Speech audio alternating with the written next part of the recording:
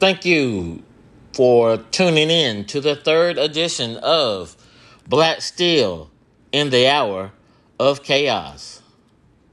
My name is Kenyon McClooney. I'm a social work intern, grad intern, that is, from the illustrious, the dynamic, the adaptable Appalachian State University, located in Boone, North Carolina. Today's episode is going to focus more on black mental health and the stigma that follows it. We're going to talk more about things that a lot of black folk think. Then we're going to get into some why they think like that from a more clinical perspective. But first, I'd like to talk about the importance of, from a clinical perspective, of course, why these things might even take place, or what actually does black mental health look like in the black community. I've done some reviews on, all the reviews I'm doing will be from YouTube videos. There is 2 TED Talks, and let's see, yes, 2 TED Talks, and one was just a street perspective of black people, and the last one is a video done by a social worker who's an associate professor at NYU. We're gonna go into things he thinks and what he feels like is the answer to the conundrums that we face in mental health concerning the black community. Let me give you a little background on my thoughts. When I first got into social work, I thought social work was only done at DSS. You went to school to be a social worker so you can work at DSS, like a doctor would do operations at the hospital. But the more I looked into it, I looked at all the other unofficial, untrained social workers that were in my life. People who lend a helping hand. People who knew somebody that knew somebody that knew somebody. Their ability to connect me with resources in my community that I didn't know existed. Their ability to become like a monkey wrench in crisis situations. Their job may not was to solve my problem or help me solve my problem, but they got me to other people who could help me with my situation. And that's fine by me. Then I started my grad track, and we really started talking about mental health. And they had always said in undergrad, it's important for you to do self-care. Make sure you're in a good headspace before you try to help somebody, because the last thing you want to do is have your client help you. Now, when during my grad process, like I said, we talked about more of a mental illness and clinically how these things operate. And I realized how important, even more important it is to have a clear space, because you're trying to get a good discernment decision based off of your analysis, your assessment, and how you plan for their treatment. Because you don't want to waste anybody's time with a treatment that's not working and then having to start over, because you're not only wasting your time, you're wasting their money. And you're also losing the trust that you might have already gained just to get started. And the best way I know to promote somebody is by word of mouth. So if they give you a bad report to other people in that area, the chances of you re-upping on people in that area are slim and none. It's going to really hurt your clientele. Let alone the clientele you already done built. Because I've never experienced that with him. If he'll do it to you, he might just do it to me. First video is from the APA, it's sponsored by the APA. and the African Methodist Episcopal. It's mental health I got for African Americans. They talk, starting out with Dr. David Satcher, MD, PhD. He's a former Surgeon General of the United States. He talks about how African Americans think of mental health. They think of the costs, and is my insurance gonna be able to cover this, and the discomfort of maybe other people knowing or finding out that, hey, I'll go to therapy. We then fall into Tracy Burrows, MD, from the Department of Psychiatry at Johns Hopkins University in the School of Medicine. She talks about how important faith and spirituality and determination plays a part in Black culture when it comes to dealing with issues. And they hold fast to that as, this is my therapy. God is my therapist. Jesus is called the good counselor in the book of the Bible. So if he's the good counselor, why do I need to talk to you? But then again, there's a lot of things like chemical imbalances that come in contact with mental illness that no one really addressed. Michael A. Toms, MD, a medical director at Universal Counseling Services located in Baltimore, Maryland, says, we don't neglect the statues that take place in church, but we encourage you to look at mental health as you would look at your physical health. Now, that's a very good analogy, because when you're having trouble with your heart or your breathing, you go to the hospital. When you're dealing with things that bother your consciousness, I think it might be good to go to people who have a little bit more experience at understanding your consciousness or brain patterns. But the problem with that is I know a lot of African American men, Black men, me such as myself, we don't do hospitals. We don't do doctors. It has to be grave pain that we have to deal with before we'll go to a doctor, or something that, we've already experienced in the past and we're afraid it to bubble up. Like if someone already has asthma problems, they've already been to the doctor. So them having a bad asthma attack is going to be a red alert to say, hey, get me to a doctor. I need to see one. Personally, I feel like a lot of people suffer from PTSD. When you hear PTSD, you hear, people have been in the war or served our country, or even policemen, firemen, people who deal with life or death situations. But when I looked up and looked through this video, it says PTSD stems from physical harm or the threat of harm. And it brings up anger, fear, and distress. Have any of y'all been pulled over by the police before? I have.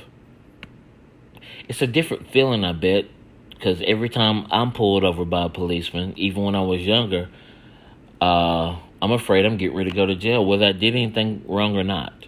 Most time, if I'm getting pulled over, it's probably by speeding. I mean, let's, call a spade a spade. At one point in time, I had 11 points on my license. And it just so happens that I was able to keep my license, surprisingly.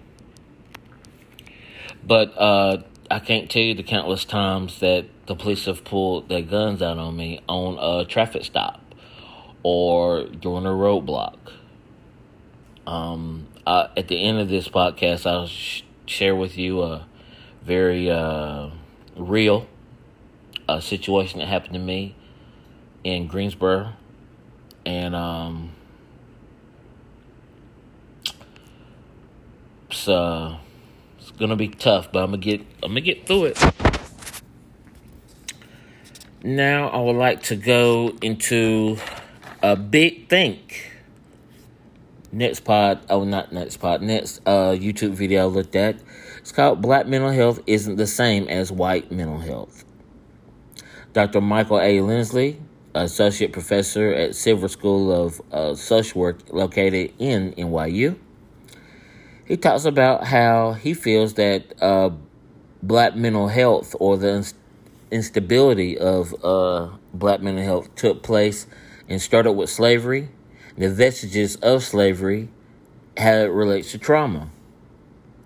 Blacks continue to experience trauma, especially in urban communities, because of the interaction with the police can be traumatic. Therefore, mental illness equals trauma in the black community. That's where he feels like mental illness stems from. Lots of us suffer in silence because it's like what we talked about in my internship class yesterday. Okay, you see, you know what you're up against.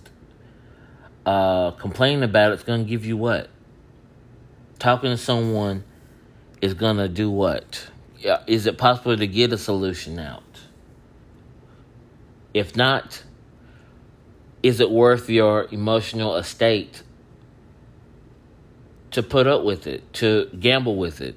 Because if you're going to be drained afterward, maybe it's not worth it. And we've seen when we have protested, when we have talked to city officials, what takes place. And it just solidifies why most of us have just stayed silent. The idea of the theory of America about, pulling yourself up by your bootstraps, be strong and courageous, and weather the storm. That's kind of the theory of, America. But in the black community, it's kind of anti-rhetorical. I know I messed that word up. But based upon the idea that in the black community, that is still, preached loud and proud, but we also having to battle that along with discrimination, racism, and carrying that burden of, I'm hurting, I need help, but I really don't have anyone to go to. Because most times when you hear about mental illness in the black community, they're looked upon as crazy. Oh, they ain't nothing but crazy. They done did some bad drugs, and that's the end of it. Oh, that's just my crazy uncle. Just, be careful around him. Or they say he was touched as a child. Now, they could mean physically or touched in the head. But it ends there. We just do what we can to maneuver around that. Now, black culture tells us when we have problems in the house, it stays in the house. It don't leave the neighborhood. Because it don't leave the house. It better not get in the neighborhood. You telling our business from our house is going to get you a whooping. You're going to get punished for that. So things that take place in the house stay in the house. Things that take place in the family stays in the family. So if it goes anywhere at any time, it's probably going to go to the church if it goes anywhere.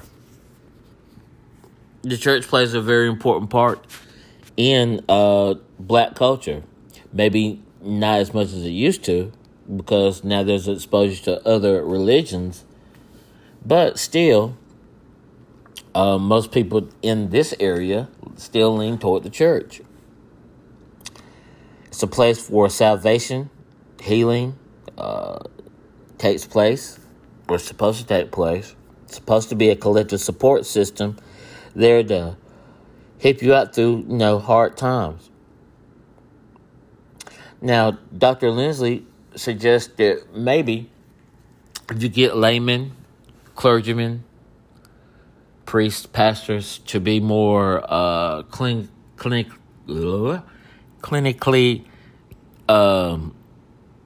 trained, that they could offer a quick inside look. The other services that are available to black people don't necessarily take advantage of could get. So the church would be like a triage, first responders place. But you had to get people trained to deal with that. And getting people trained is outside of that, you have to have people who understand what cultural competent care is. Because if someone goes outside of, their race or culture, goes to someone else, you can't look at me as what you read in a book. You shouldn't look at me like you would look at me in a book or what the papers say. Talk directly to me. Understand where I'm coming from. Different cultures have different social cues, social rules, I should say. It's important that you know this coming in. It used to be said that, from what Dr. Lindsay says, that someone got sent down south. Down south, up there, was meaning that this person had mental illness or they had substance abuse problems. So they got sent down south, which probably, in my opinion, is why they think that a lot of people down south or below Virginia, I guess, are slow and stupid. Because they refer to people who have mental illnesses slow or stupid. Just a thought. Now, I'm heading to the TED Talks from Wilmington from a guy named Philip J. Roundtree. He's a master's in social work and also has a master's in executive science. Exercise science, not executive. And he's pursuing his doctorate degree. He talked about his life growing up and how he dealt with some things, as a 11, 12-year-old, not quite understanding what was going on, but he knew something bad was taking place. If you would like to learn more about his story, feel free. Like I said, his name is Philip J. Roundtree, and the title of his TED Talks is Why is Black Mental Health? He talks about a historical trauma, dealing once again with slavery, Jim Crow, the Tuskegee experiment, civil rights movement, how all those play a part in how people like me and a little bit older, how they grew up or why they grew up the way they did regarding mental health. During this time, present day, you're seeing people get killed at home, killed by the police, and black on black crime. These things affect mental health in the black community. Then you look at the music that we listen to, and it's almost like culturally accepted that in hip-hop, they tell you that get a tattoo, rest in peace tattoo, like he did when his brother passed, or self-medicate with alcohol and marijuana and other drugs. And of course, all these things, if you've already dealt with all this other stuff, all this is a masking tape to what's really bothering you, what's really starting this up. And you might subdue the mental illnesses that you deal with, or you could accelerate them. But when you feel like you have no options and this actually kind of saves money, this is what you'll try. He said that it took him 10 years. Well, let me rephrase that. he said it takes an average of 10 years to seek help from mental wellness issues. Took him 10 years. But then again, he did go to school for social work and got his master's. So he addressed it in those 10 years. Now, let's look at someone who just graduated high school and was dealing with some of these things. He ends up having some kids. Coronavirus takes place, so he's kind of laid off because he's not considered an essential worker. Best case scenario, he's married. Lots of times they're not married, so now he can't see his kids because they don't live with him. Having trouble supporting his the mother of the kids because his income's slow and it's low, let alone what she might have going on. A lot of different factors. So the 10 years that he took, because he found out and knew better, this guy may not know anything about it. So how long do you think it might take him if he even addresses it? Definitely going to be longer than 10 years. Because when you don't know, how can you do better? That's not an option. Now, this YouTube video is called Black Folk Don't Do. And the topic of this one that I watched was they don't go to therapy. This was shot 8 years ago, but I see a lot of things that are still true. It said that it's generational because our parents never went. Why should we went? Why should we go? There's no pattern of why I've seen this had worked or success, so I don't see the problem. When I have problems, I do what my mom and them always did. Or I go to my family and we solve it ourselves. Costs. There's the idea that mental health costs too much money. I'm not sure if my insurance will cover that, so I'll just do what I've always done.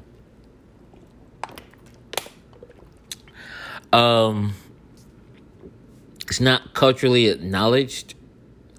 In the black community, you hear that therapy, that's some white people shit. Excuse my language. But that's some white people shit. We don't do stuff like that. We go to church. It's like skiing, bungee jumping, hang gliding, thrill-seeking things. In the black community, that's probably looked upon as some white people shit. And if some black people do it, they're token black people. I really hate that idea even takes place in our community, but that's the type of society that I'm looking at and I live in. Trust. There's not a lot of trust with the white doctor, which is another reason why I got into social work. When you go to a DSS, you don't see people like me there. You might see women, but you don't see black men. The problem I ran into, though, is they don't see black men, so there's a lot of things that black men do that they're not used to on this side of the glass. So, because they're uncomfortable, sometimes it might be best that you move on before something worse pops off. At least in my case. Also, depends on what region you in when you do your job. Just pay attention to that.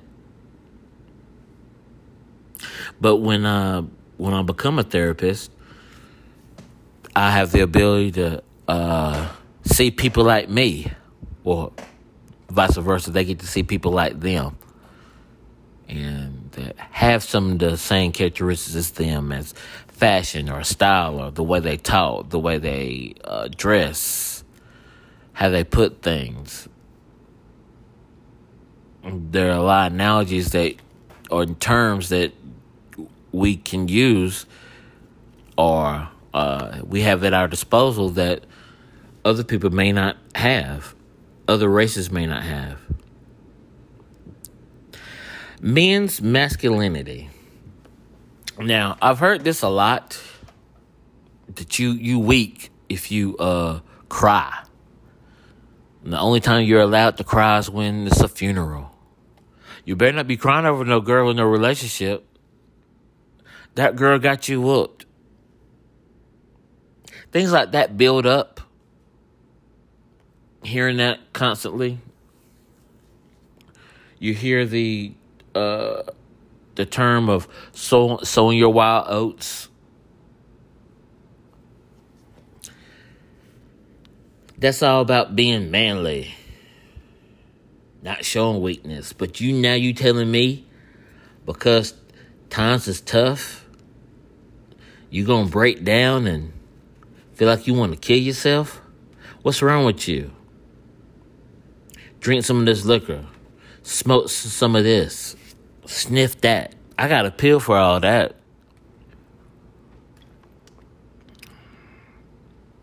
I ain't nothing wrong with that boy. He just need to go get laid.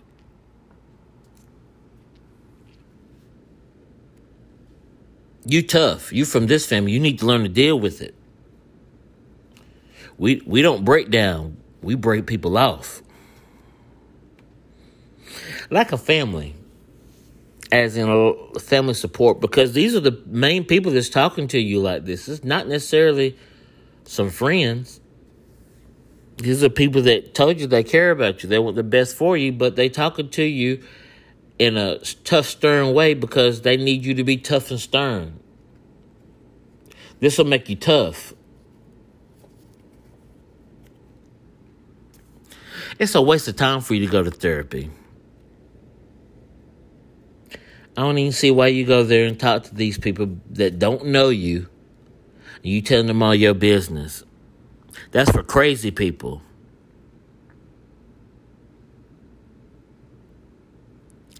Like a knowledge of what therapy really is. People feel like they go in, lay down on the couch, tell people their problems, and the doctor tells them, hey, you need to do this, that, and the third. Take this pill. And that's it. But I've tried to educate some of my friends as I've been on this trek. And it's amazing how many people really think like that.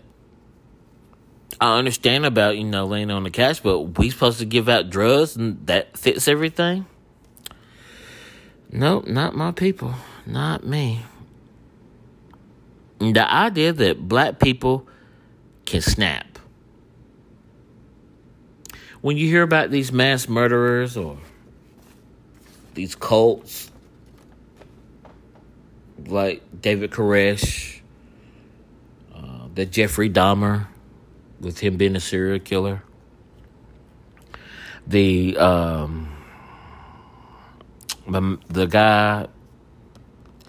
guy in Haiti, I can't remember his name, Jim Jones, taking the Kool-Aid. Drinking the Kool-Aid. Then the guy in San Francisco that had this cult going to the magic spaceship that's going to come take them to heaven. And everybody had a mass suicide. Once again, that's white people shit. Black people don't do stuff like that. Then I introduce you to the DC sniper. You could not tell me or get me to believe that was a black man on top of that roof shooting people, because that don't sound like something black people do. But there you have it. Black people can snap.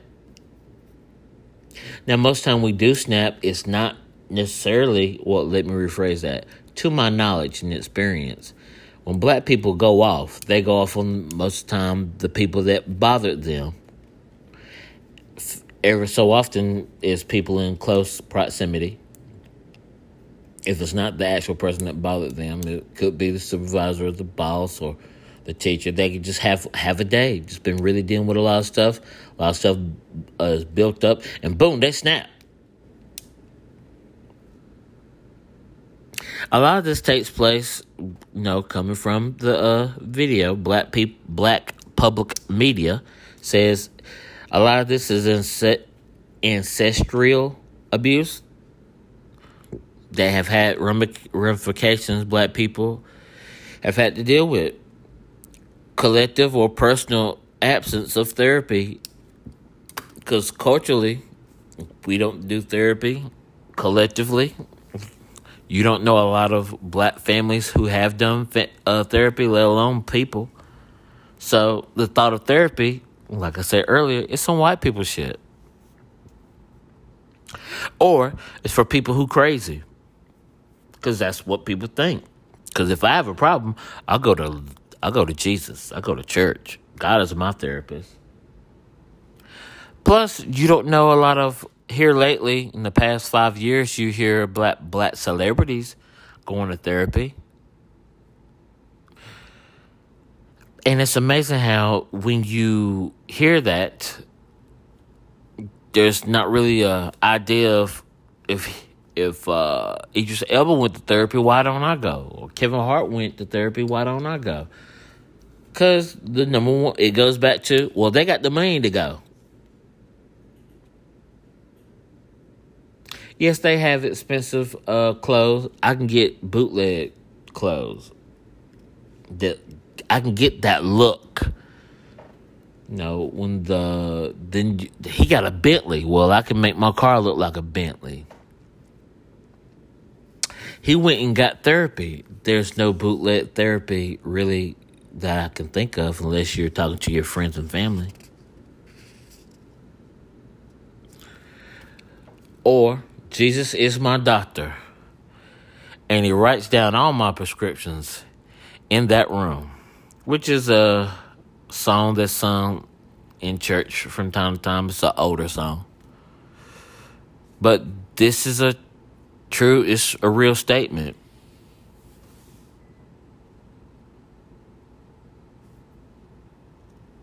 But like I told some of my friends recently, you tell me you go to church and Jesus is your doctor and this, that, and the third. Have you ever thought that maybe Jesus is subbing you out to a therapist? And you say Jesus is your counselor. Are you taking your counselor's advice? Because if you're not taking your counselor's advice, maybe your counseling sessions aren't really working for you like that. Now, I'm not here to try to discredit Jesus. I'm just telling you that maybe Jesus has other workers working with him in his firm, in his practice. They're wanting and reaching out to you, that he's telling you to go talk to, that he's sending to come talk to you, but you just refuse. Just an idea. Now, for the close of this, I told you I was going to tell you a story that happened to me in Greensboro. So here we go. It was All-Star Weekend 2018. So that put it around February 11th. I just sent in, that Thursday, I just sent in my grad applications to UNC Charlotte, UNCG,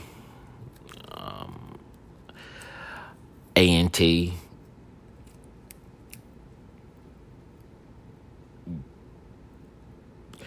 Winston State, I even think. Don't quote me on that. Either way it goes, the very next day I got an email saying I didn't qualify. Maybe I did something wrong in the application or not, because, damn, the ink hadn't even got dry yet. So I'm feeling kind of low already. I was playing my video game that Saturday.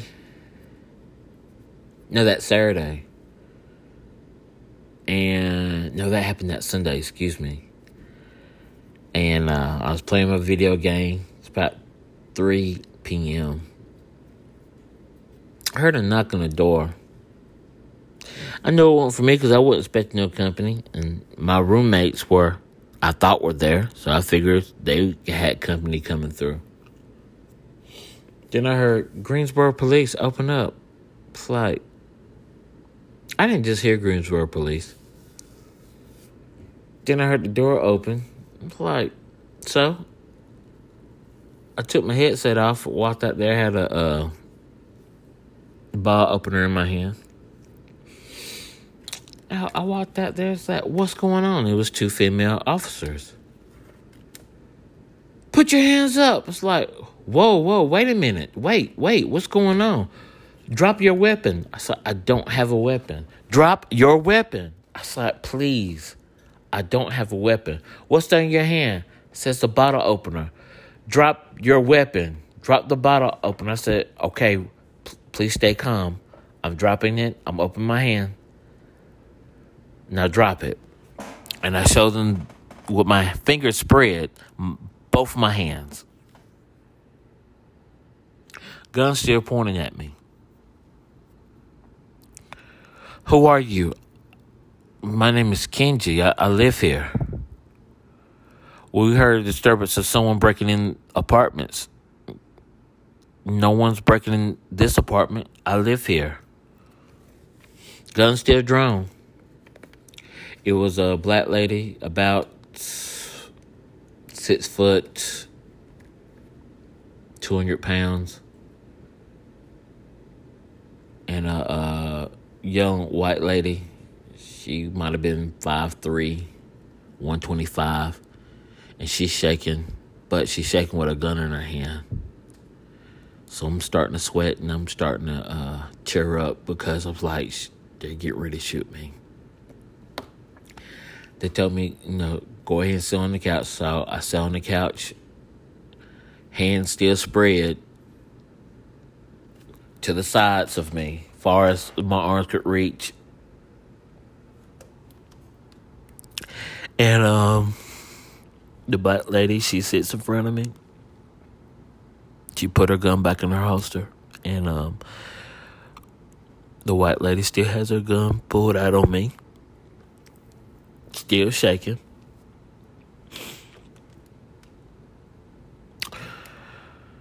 The black cop asked me what was my name, because she's going to write it. I told her my name is Kenji Kente McClooney. She looks at me like I'm lying. I said, no, my name really is Kenji Kente McClooney. And she said, this is some Black Panther bullshit, ain't it? Because the movie Black Panther had just came out. It's like, no, ma'am, this is really my name. Kenji Kente McClooney. I spell it out for her. Asked me how old I was. I told her. Asked me how long I've been living there. I told her. And while this is going on, the white cop still got her gun pulled out on me. The manager finally comes in. Said, hey, I know you. See, he knows me. He lives here. I told you I lived here. You're the guy who likes wrestling. And I said, you're the guy who listens to Jim Ross podcast. Yeah, he lives here. I told you that. Said, okay. Said, what's going on here? Well, they got a report that someone's breaking in apartments. Yeah, but it wasn't him. Ooh. He fit the description that was given. Yeah, but he lives there. What's going on, man? It's like, I couldn't even talk anymore. Tears are just running down my face. Because up until they get ready to leave, which is like right after the guy says that, he knew me and I identified him as the person who listens to the Jim Ross podcast, the 5'2", 125-pound lady had her gun pulled on me and she is shaking. And I don't know much about guns, but I do know it don't take but so much for it to fire off. So, And like I've said before, I had the police pull their guns on me plenty of times. Traffic stops. And as sad as that sounds, I kind of almost expected something like that to happen. But never did I ever think that I could be in my own home, my sanctuary, the one place I thought I would be safe, and the police just bust in my apartment and almost shoot me. Following that day, since we're going to tell it all, the next day, I get a phone call from my job. At the time, I was working at Burlington Coat Factory, and they told me that they won't be needing me anymore. And it's like, well, you had already cut my days down to like 1 day, so there's nothing you have me do? Oh, no, you're fine. You're not fired. You still have your job. We just don't have anything for you to do. So you still keep your discounts, but I was like, I don't have any money to use the discount. Don't worry about it, buddy. You'll make do. And I'm like, what do you mean I'll make do? And he hung up. So I got rejected from 3 schools, spending $200. The police busted my apartment, almost shoot me. And the next day, I basically lose my hours. I contacted my professor and let him know that I love your class. I can't do your class today. And I told him why. I just had to take a mental day. It still bothers me to talk about it, but the more I talk about it, the better I feel. Later on, February, I started my my second counseling sessions. So it's not like I didn't deal with that and not, seek professional help. But try to lead by example. So if I can talk about stressful, traumatic situations and tell them how I'm dealing with or processing it through therapy, maybe it could inspire someone else to go. Just a thought. Well, that's my time. Thank you for your time and your attention. Hope that you find this informational. Hope it gives you a different insight on Black mental health. I'll be ready to post another podcast sometime next week. This is all new to me.